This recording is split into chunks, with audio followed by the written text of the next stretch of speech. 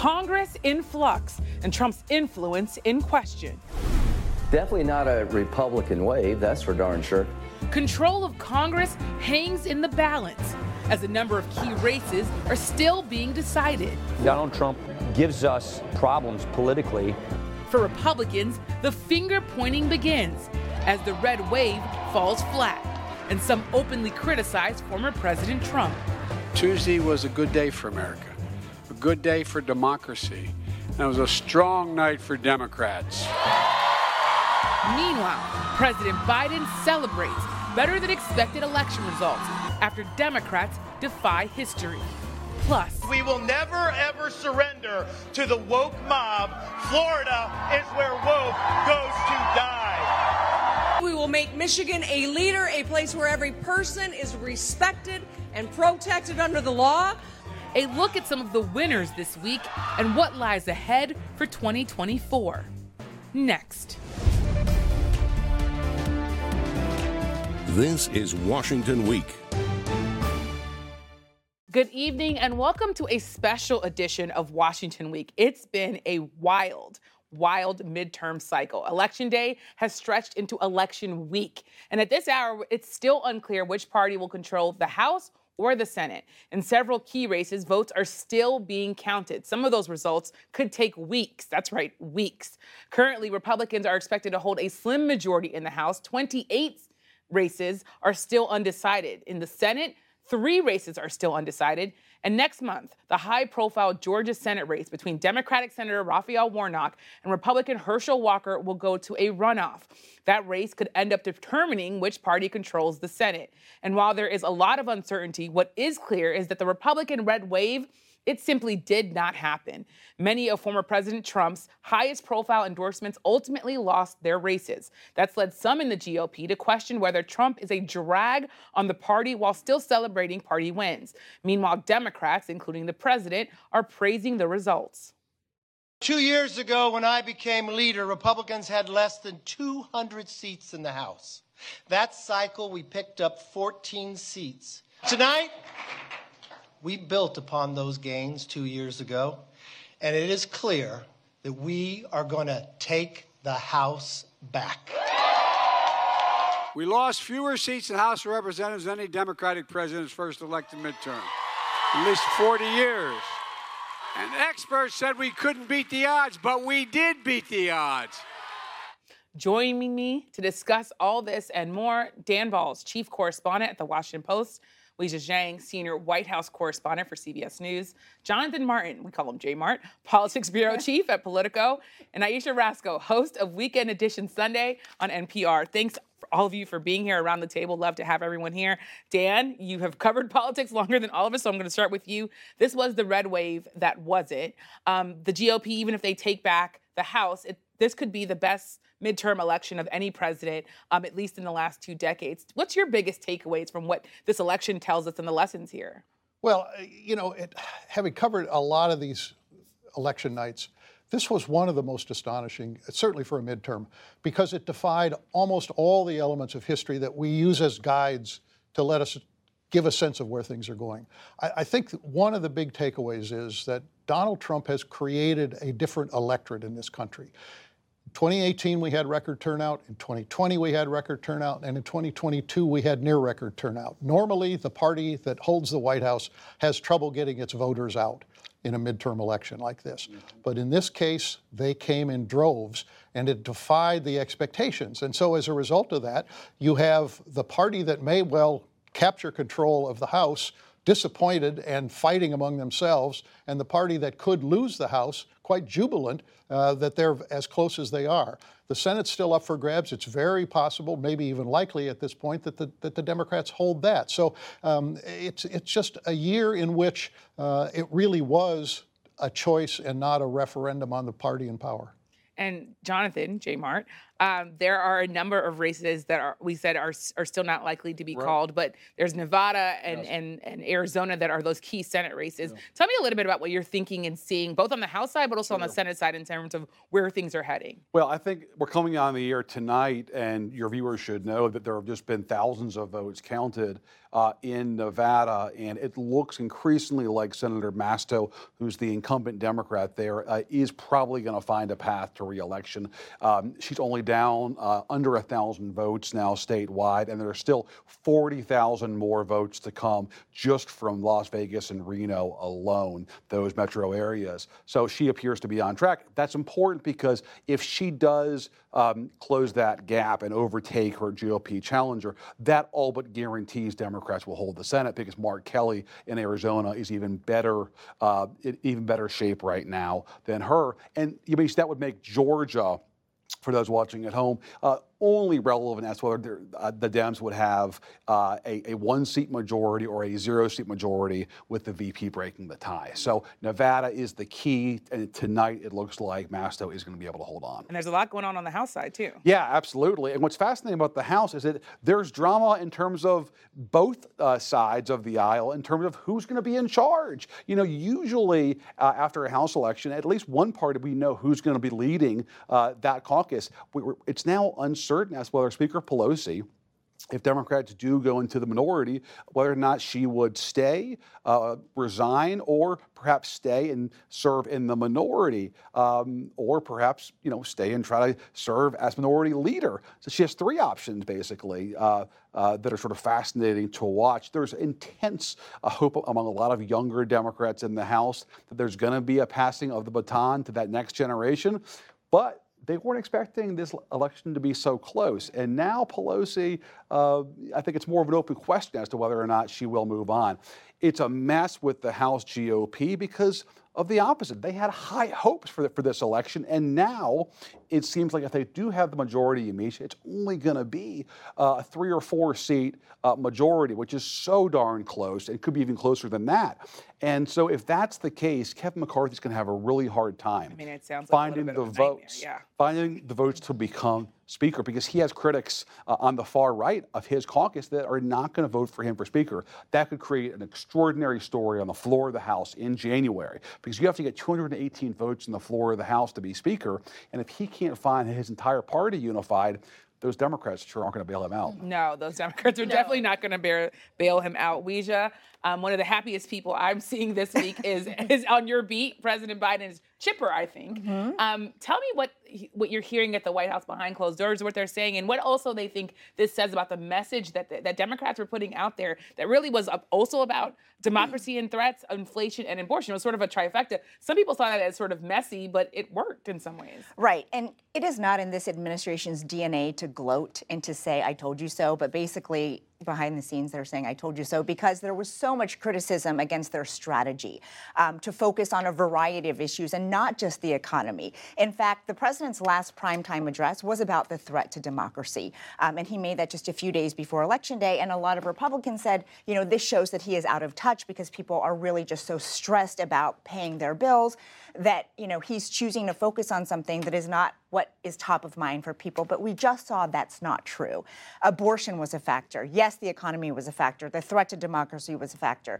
And so that is what we heard from the White House from the very beginning, that they were going to focus on these issues and on the president's accomplishments, because they wanted this to be a policy-driven campaign, not a personality-driven campaign, which is why the president did not do a lot of the big campaign rallies that previous presidents had done until the very end, when he wanted to make sure to drum up enthusiasm to get people out to vote. And to Jonathan's point, the other reason why he's very happy is, even though Republicans look like they're poised to take over, the White House feels that there's enough wiggle room, there's enough fractures within the party that they will still be able to accomplish things on his agenda. It's going to be tough, they acknowledge that, but they are certainly much more optimistic than they would have been if that so-called red wave had happened. Yeah, and Aisha, we just talking about sort of personality not being at the forefront there, and I think that that's very much true, and that's what I'm hearing from my sources. But there's also this idea that candidates do matter in some ways. How much did candidate quality matter when you look at these election results, especially even in a place like Pennsylvania, where John Fetterman bested out Dr. Oz, who was this Trump-backed candidate that some just saw as simply unqualified? Well, here's the thing. I mean, I think this election was a real test of whether races had been nationalized to the point and whether the electorate was so polarized that basically if you had an R and you were a Republican, they would vote for you. If you were a Democrat, they would vote for you. I think what this shows is it matters who you are, because you saw those split tickets. You saw in Georgia where you had Governor Kemp get reelected, right? But then you have Herschel Walker. There were people that voted for Kemp. They did not vote for Walker, right? They did not. And then you see in Pennsylvania where you had Oz, you had someone where, you know, Trump put that thumb on the scale and you got Oz, but people didn't glean to him. People felt like he was a carpetbagger. He was kind of a snake oil salesman. That's what people felt. I'm not saying that's who he is, but that's the way people felt. And that's what happened when it came to, and you saw the results of that. And it really hurt the Republicans. Certainly. And Dan, you're also hearing some in the GOP say now out loud their criticisms of Trump. Some of the things that people would only say on background are now somehow materializing on national news. And for me, it strikes me that the Capitol attack, you saw people run from Trump and run right back. I wonder how much you think people are going to run from Trump and run right back, or if this is really a real sort of test of, and a real sort of example of people saying, you know, this is the limit for us. It may be an inflection point for Donald Trump.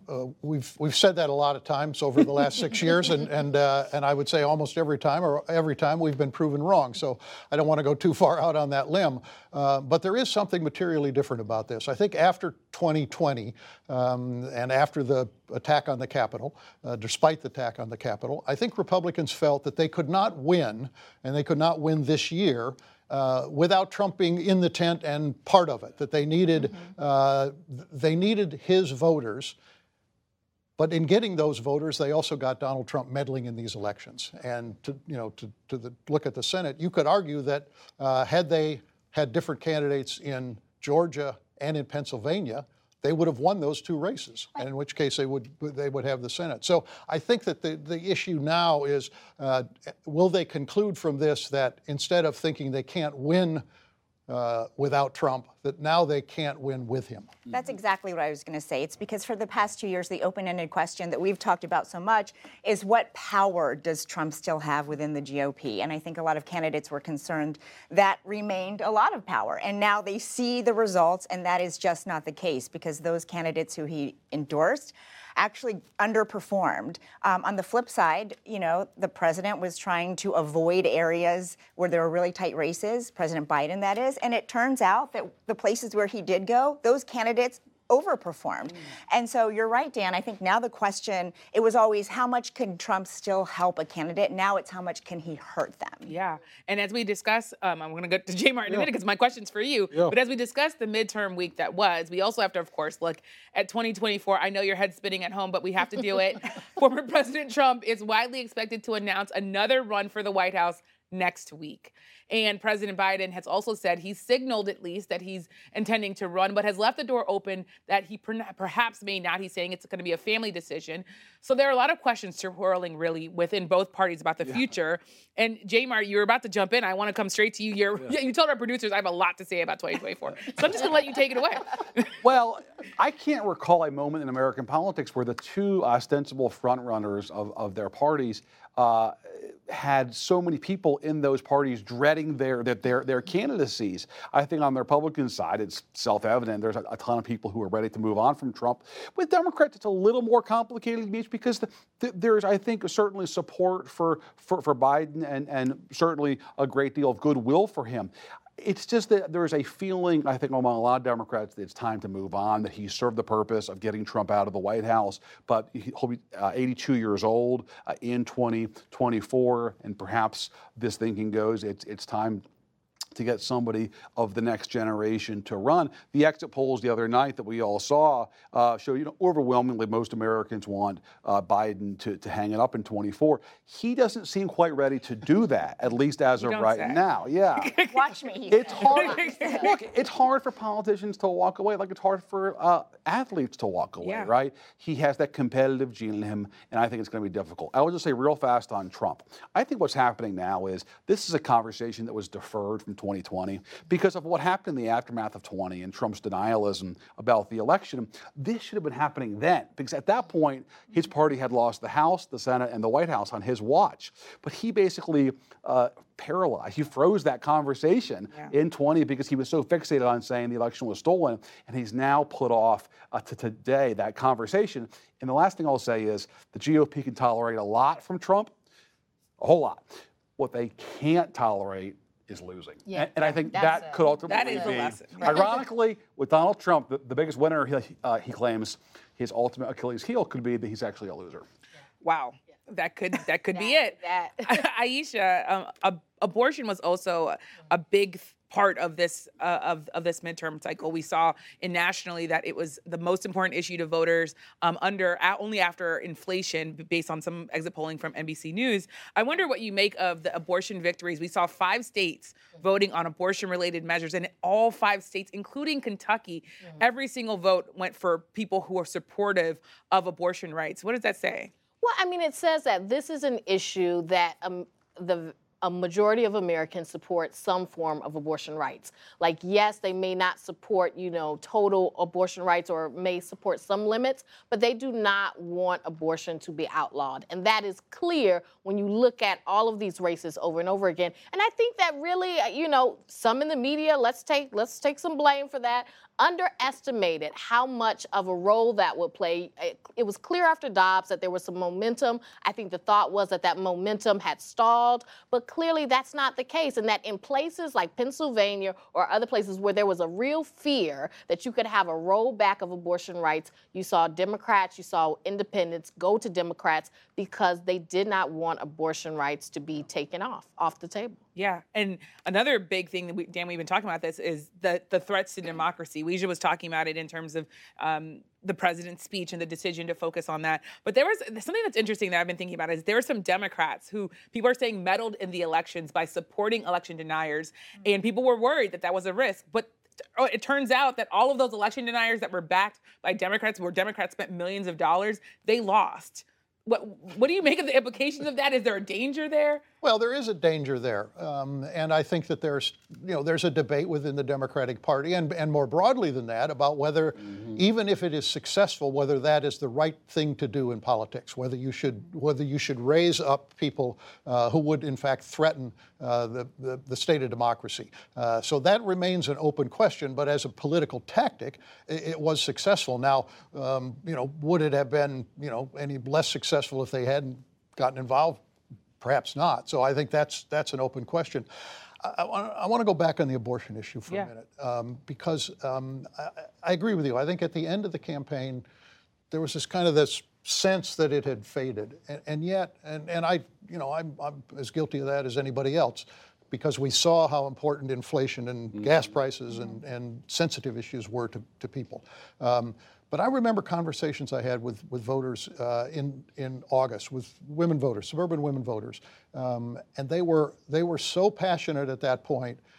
They were passionate about the abortion issue. They were passionate about democracy. And I think that when you look at what was going through their minds, there was something visceral about those issues. And when there's an issue that is that powerful, that doesn't fade away. And I think it's easy for us to sort of look at a poll and say, oh, it's not as important as it was. In the way people think, they don't think about issues in quite that way. They don't think of them in a poll way. And so I think that ended up being so powerful in the outcome of this election. And just really quickly, I mean, I think that those two, so you have two things. You have abortion, which Republicans don't have much room to maneuver on at all, and then you have Trump, who is not going to give them room to maneuver. So those are two things that are going to really be hanging over Republicans when it comes to 2024. Like, what are you going to do on abortion where there's really no room to negotiate? And Trump is not going to allow them to negotiate. Well, the other aspect of it is that on the issue of democracy, for a while one could say, well, this is Trump's problem. But over a 2-year period, it became the Republican brand. And that caused people to have a great pause. And I think that's the key point, or that's the overarching, I think, point about this election. My co-author Alex Burns and I wrote a book called This Will Not Pass. And I think the good news and the bad news for Democrats is that Trumpism will not pass. I think it's bad news for Democrats because Biden's hope was that the fever would break after he took office, that the Trump era would end. Well, it obviously hasn't.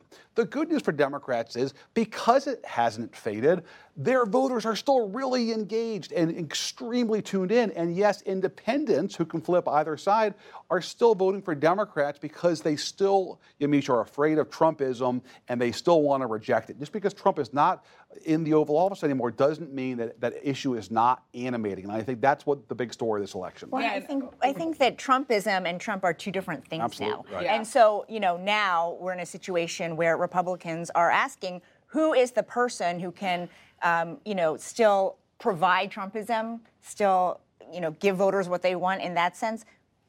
That's not Donald Trump. Yeah. And so, And in talking about that and thinking about that, I was going to ask you about Michigan. I know you're at the White House, but Michigan saw these huge wins because they have, for the first time in 40 years, Michiganders are going to have a Democrat-controlled legislature and a governor's mansion. And that message was all about really anti-Trump and also all about making sure that women's rights were going to be protected, LGBTQ rights. I sat down one-on-one with the governor of Michigan who said, we're ready for this fight nationally. I wonder what you make of sort of the people that are coming up, maybe some of the names that we're seeing, Governor Whitmer, Gretchen Whitmer being one of them, as being people who are ready to say, I'm going to fight for Trumpism here. Alicia.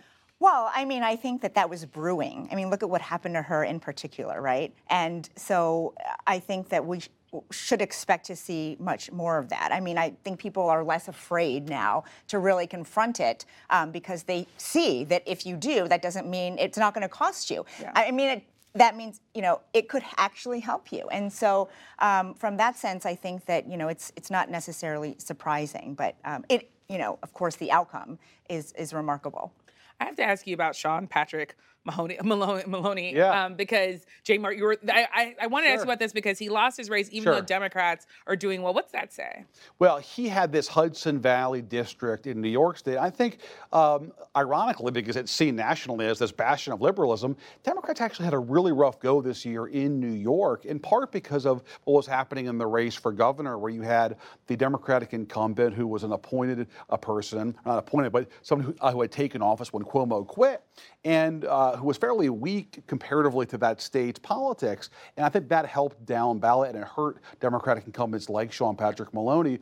And I think if Democrats do in fact lose the House, it'll be almost entirely because of their losses, ironically enough, in, yes, New York State.